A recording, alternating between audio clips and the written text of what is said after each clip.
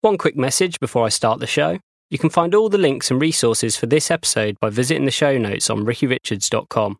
If you enjoyed this episode, do consider subscribing on iTunes or Stitcher. And if you're feeling particularly generous, you can help me to grow the show by leaving a review on iTunes. For anyone who does subscribe, review or share, thank you. I appreciate it. Now let's get into the show. Welcome to Ricky Richards Represents, the show where I talk tips for success with leading figures of creativity and innovation.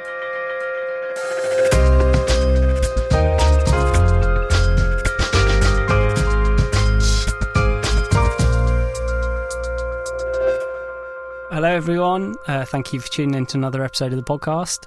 Today I'm joined by a very special guest, someone whose work I greatly admire, Mr. Alan Kitching. So hello Alan. Hello to you all. Yeah. Before we get into the interview, I'm just going to give you a quick overview of Alan's prolific background. So Alan is one of the world's most foremost practitioners of letterpress, typographic design and printmaking. He is renowned for his expressive use of wood and metal letter forms in creating visuals for commissions and his own limited edition prints. Alan has also had solo shows in London and Barcelona and contributed to various exhibitions including, this is where I get this horribly wrong pronunciation-wise, Pompidou Centre in Paris, the British Library and Barbican Art Gallery in London. In 1944, Alan was appointed as the Royal Design for Industry and elected a member... 1994. 94, yeah. 1944, that would be a different story, right? Royal Design for Industry and elected member of the Alliance Graphique Internationale. Yep.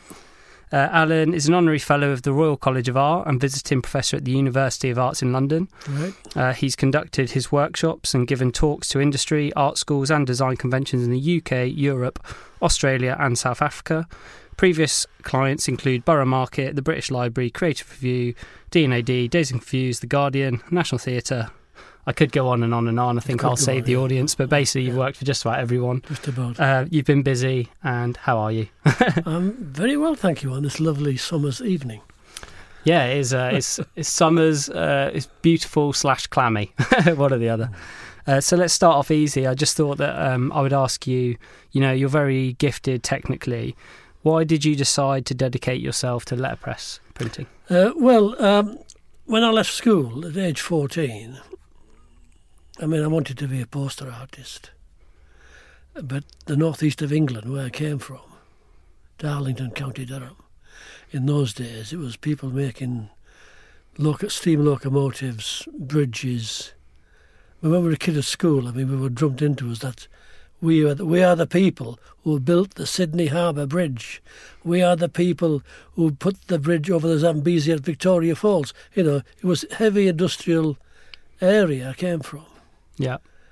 And so to be a poster artist was a bit an odd thing to choose. And so was there a poster in particular that was like, that drew your attention? I remember seeing, it wasn't a poster, but it was an ad in the local paper, the Northern Echo. It was an ad for Freedom from Hunger. And it was a drawing of a starving child. And the ribs were showing through his rib cage. On the other side, it was ears of corn. It's a metaphor for the ribs, you see, and vice versa. That was Abram Games. And that was Abram Games. And that was the first thing I kind of recognised that, there's, in design, there's something more going on than what you just think of, drawing. When you're a kid, you're drawing horses, you're drawing cars, you're drawing stuff like that. There was a concept there. Yeah. I think his work has, inspired me as well. I actually found one of his 1951, the British exhibition for, one of his classic pieces. The Festival of Britain. Festival of Britain, You designed the logo for that. Yeah, and I happened to stumble into it in a second-hand shop, and I was like, bought that, it's framed up in my room, love it. So one of your early influences, as well as Abram Games, was actually Jan Titchold. Is that how you pronounce it? Chickhold. What was it that drew you to his work?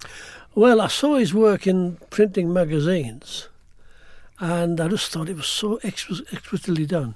The black and the white, and the use of the space, and the caps there, and something else there, and it was all just very spatially kind of worked out, and it looked exciting. Because The only thing I'd been used to looking at is sort of symmetrical, book title pages and things like that. All the types centred, and it's all in capital letters, and it's all beautifully letter spaced, and it's all like that, traditional stuff. And Chico's work was a brand new thing. So this is one of the things that really amazes me about looking at your early history, is how kind of your attention to detail on over these what many people would consider kind of trivial bits of things, like a letterhead or something like that, but it was just beautiful, and the amount of effort and everything that went into it. What do you think made you so attentive to such to details and such small things?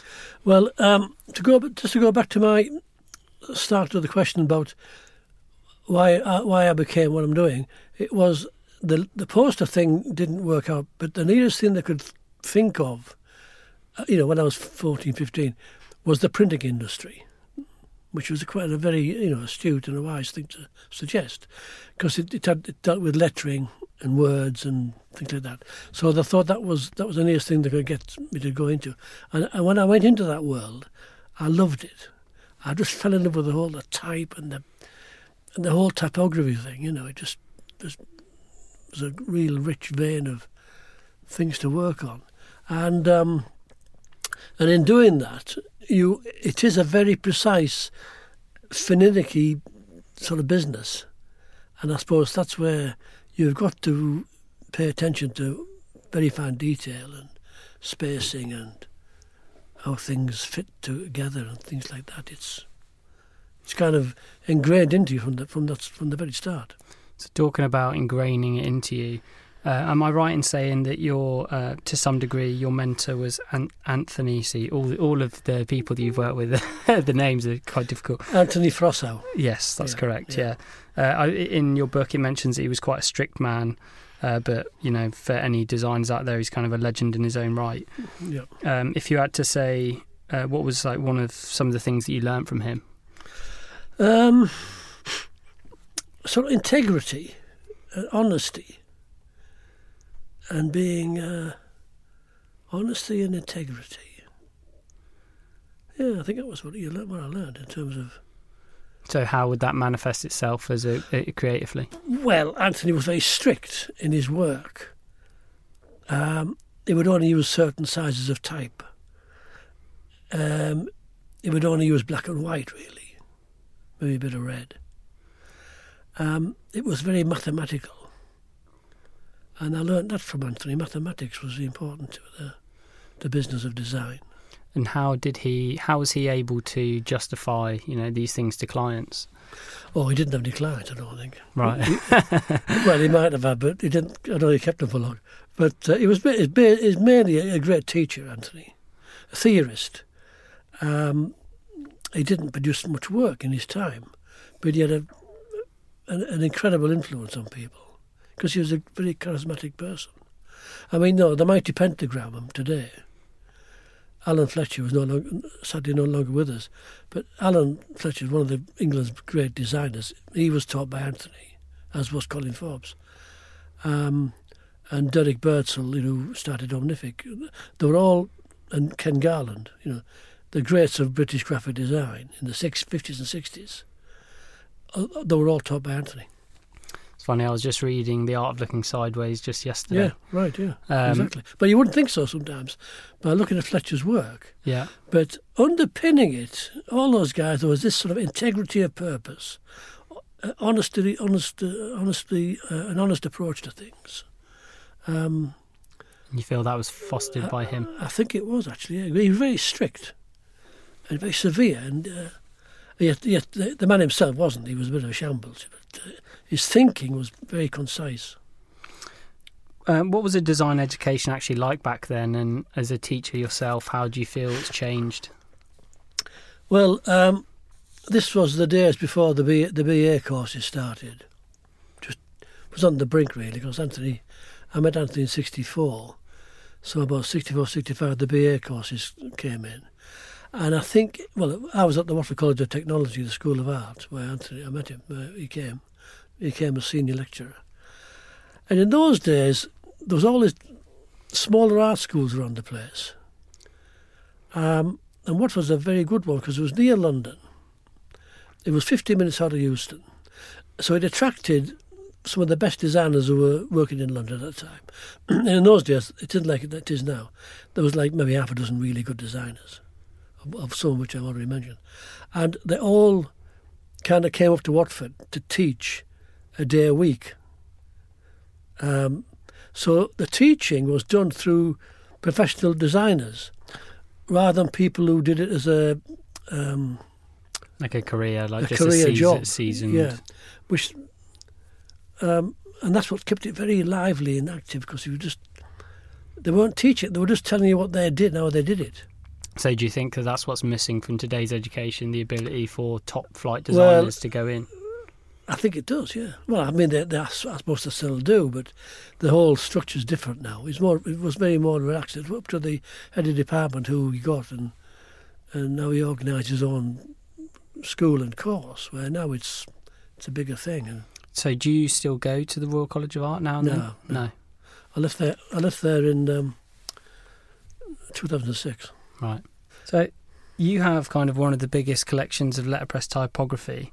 And as a result, I guess to some degree, you've got a little bit of a monopoly over the production method. Was that a conscious thing, or is that kind of just happened quite organically? It just happened, but at the same time, when I went in, my workshop was in Clerkenwell, when Clerkenwell wasn't like it is now. It was a desert. Nobody went there. It was completely, But the workshop was fantastic, and I was there like 16 years. But in the beginning, I had to work out what to do with all this stuff. So the first couple of years were experimenting with types and colour and paper, and I was discovering what paper was. Until you start to use paper like that and print on it yourself, and look at the surface and look at the weights and the colours, you don't really understand paper until you've started to work with it, really. And so in those first 2 years, I was really finding out for myself and experimenting with colour.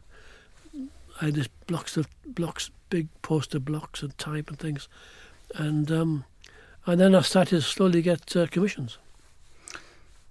So I wanted to ask you just a couple of questions regarding some of the processing terminology and stuff. So what's the difference between hot and cold letter setting? Hanging indentations I'm familiar with, but I just thought I'd ask it for the sake of the audience. And Francesco rules and folding classes. What? None of these? Hot metal comes from... I'm glad you said that as well, because that's the way I feel. Hot metal is the metal cast from, molten metal. Right. Monotype. They had the monopoly on it. And beautifully done. It was beautifully cast, very, very accurate. And that's where type was cast and set. Cold typesetting, as it was called, was really, I think, it was either photographically done and then letter-set. So there's no metal involved. It was all cut and... Right. You prefer the word founts, which is the original word for fonts. And I thought I'd ask why you prefer that terminology. And also, I hear that you prefer red and black inks over others, and I thought I'd ask why that is as well. The fonts is, well, again, back to my beginning. It was spelled F-O-U-N-T, as font, F-O-U-N-T, not F-O-N-T. And I just have it. Yeah. You just like to keep it. I always write it like that. Yeah. And they're black and say again. And black and red inks. Well, the tradition was that, as I said earlier, printing was always done in black ink. Paper was white, the ink was black, and that was the standard for everything. And if you wanted to do a little bit of decoration, you use red, which was a very nice contrast to it. And that survived for years and years and years, The second colour was always red. So, but when you work with different clients nowadays, obviously they own brand colours and all the rest of it. I don't bother, but the things I do myself, the prints I make myself, I've experimented with colour in all sorts of directions. I mean, I mixed all the colours myself. But you still prefer the black, white, and red as a three most striking. No, I don't. I keep away from it now. Oh, really? There must have been times when kind of people encouraged you to, work on other things, or say, why don't you try other stuff or whatever. What's made you stay so strong to the letterpress? Well, it's a unique printing process, and the image you get from it is unique. I mean, people can copy it on a computer, but some people don't want to do that. They want the real thing. So I'm pleased they asked me, and it's getting more, I think, for me, more akin to painting and fine art than graphic design. Even though my background is in graphics, one is more and more influenced by painters and galleries, what one sees around. It's interesting you say you see it more as art, because when I look at the work, and you in your book you talk about around the time kind of computers coming out, grunge style started to emerge because of the different techniques that you could use. I see the stuff that you do as kind of reminiscent of Bauhaus and Swiss design. What did you think when all these new styles started to emerge that were completely vastly different and creatively wild? Were you anti them, or? Well, I came from that background of the Bauhaus and the Swiss-German school of design, if you like. But when I started printing myself, I wanted to try and take it somewhere else. So I would look at people like... when I was at Watford, I got a very broad education in the arts. And one of the people that struck in my mind was Paul Klee, a great colourist and wonderful constructions of his paintings he made somehow. Juxtapositions of line and colour. So I've always got people like him in the back of my mind. And then I discovered Monet and Matisse. And these are the people I've got on my wall in my studio to keep look at.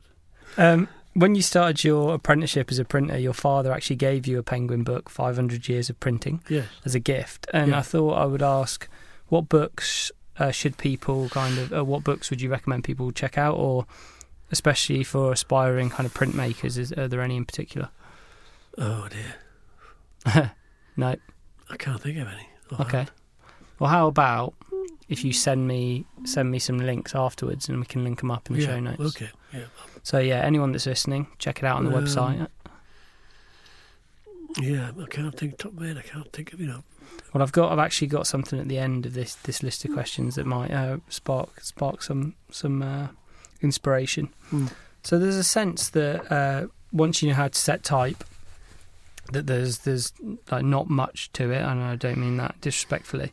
And I know there's people like Anthony Burrell who've become quite well known, and he developed his style whilst attending your workshops.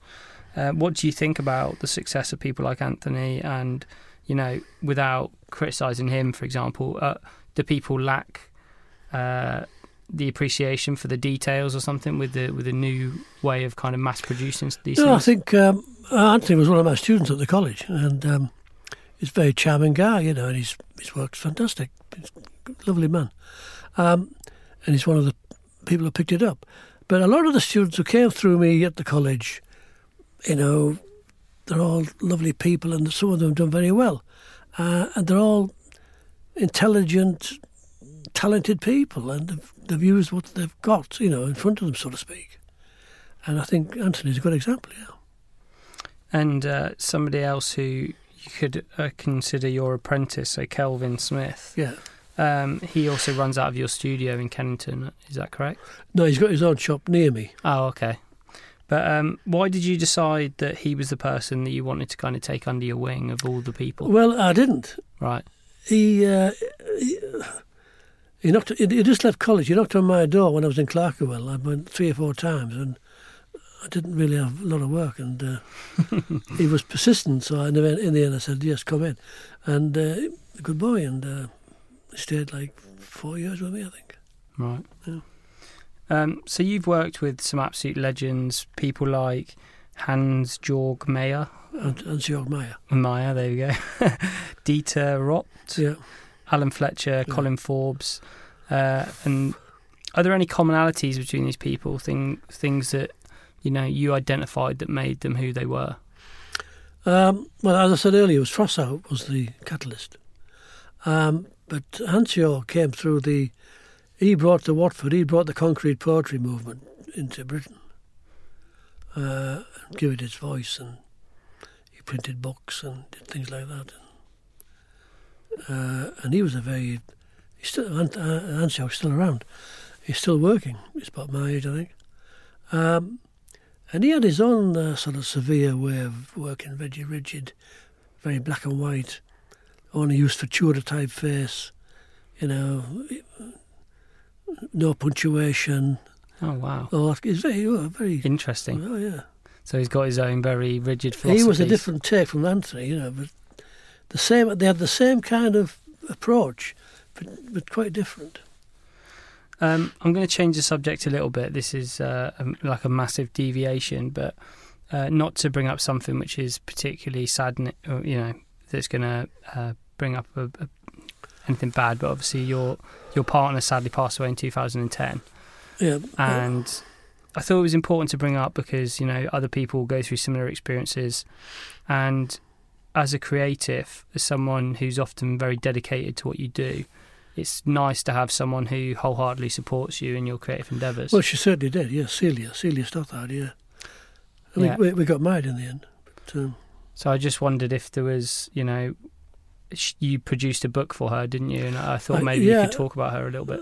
I meant to bring it, actually. I forgot to bring it. I should have wrote it. Celia was a very talented woman. She was a singer, performer, and a very good designer. And and teacher. She taught at Croydon College of Art for a long time. When it was a good college, not much like now. And we met, and we hit it off, and she knew what I did, and she liked all that dedication to a certain approach to work, and we bought this big collection together. It took us like 2 years to shift it, and she was wholeheartedly behind that.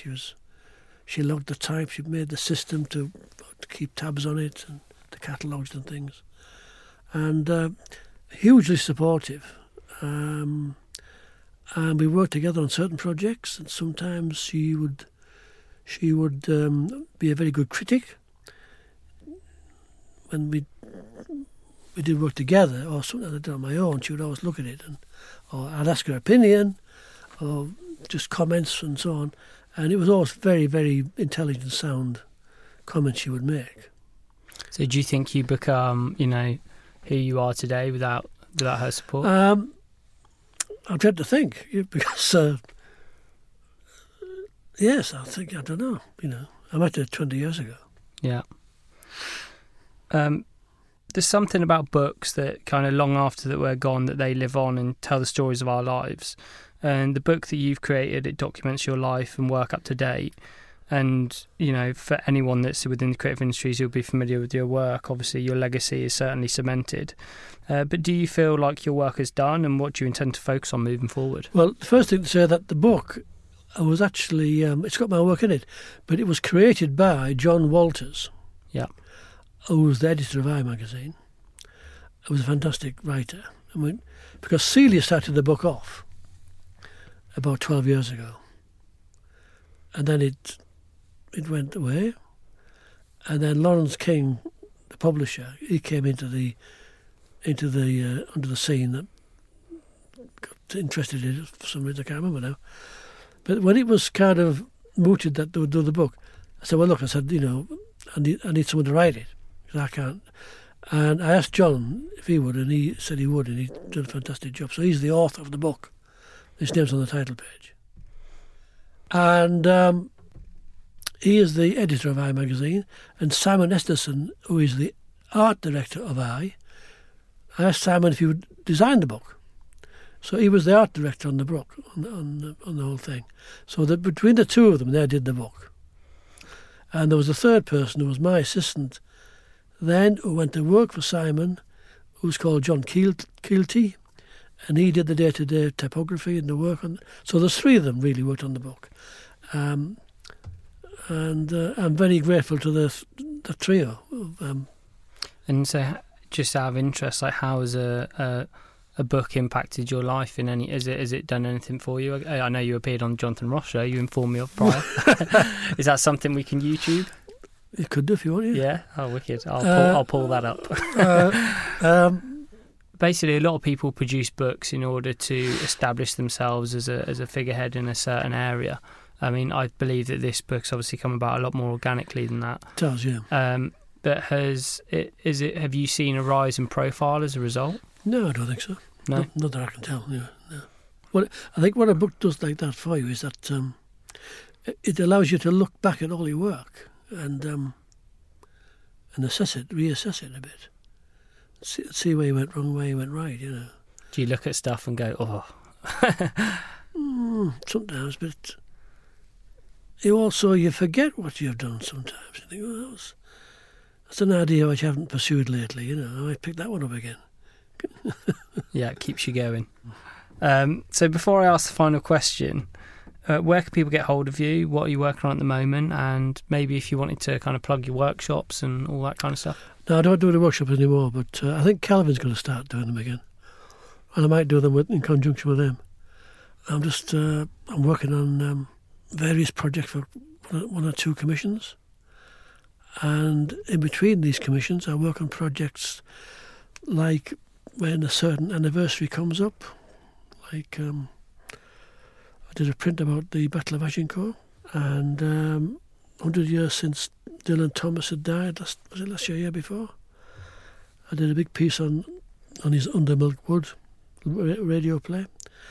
And this year I'm working on something about the Russian Revolution. 100 years since it happened in October. Is kind of part of your philosophy just, and it doesn't necessarily need to be philosophy, but do you just pursue your interests? Yes, I think if I can make a decent print out of it, it might be interesting in the end. So just for the people listening, Alan's actually kindly signed his book, and I'm going to be giving that away to a listener of the show. So if people, in order to actually be in with a chance of having that, if you could head over to the website, sign up to my mailing list, and I'll be putting it out for the listeners there. Thank you very much for doing that. And if, as the final question, if you could just give what you would consider to be the one piece of advice that would help people live a better and more meaningful life, whether that be creatively, I think that's a nice way to end. Well, I can do it by quoting Anthony Burrell. Work hard, be nice to people. Work hard, be nice to people. Yeah, I like it. It's good. All right, it was absolutely lovely to meet you. I really appreciate you sharing your background, and hope people who have tuned in have enjoyed it. And yeah, it was lovely to meet you. Okay, Ricky, thank you very much. So have I. Thank you. Bye, everyone. Thanks a lot. Thank you for listening to another episode of the podcast. If you enjoyed this episode, please don't forget to subscribe and share. I'd also like to invite you to an ongoing project called the Move Me mailing list. If you enjoyed the show, I'm confident you'll enjoy this newsletter. It contains links to all the great content I've uncovered each month, along with insights of any interesting opportunities I've discovered. You can subscribe to this by visiting my website at rickyrichards.com. A special thanks to Frankie Byrne and James Utting. They're the tech heads that make this show possible. The intro music was composed by Dom Stores Fox, and thanks again to Rhys Chapman for introing me to Lou and Lizette, the wonderful folks at Factory Studios in London, where this show is recorded. Finally, wherever you are in the world, I hope you have a great day and keep creating. Until next time, bye for now.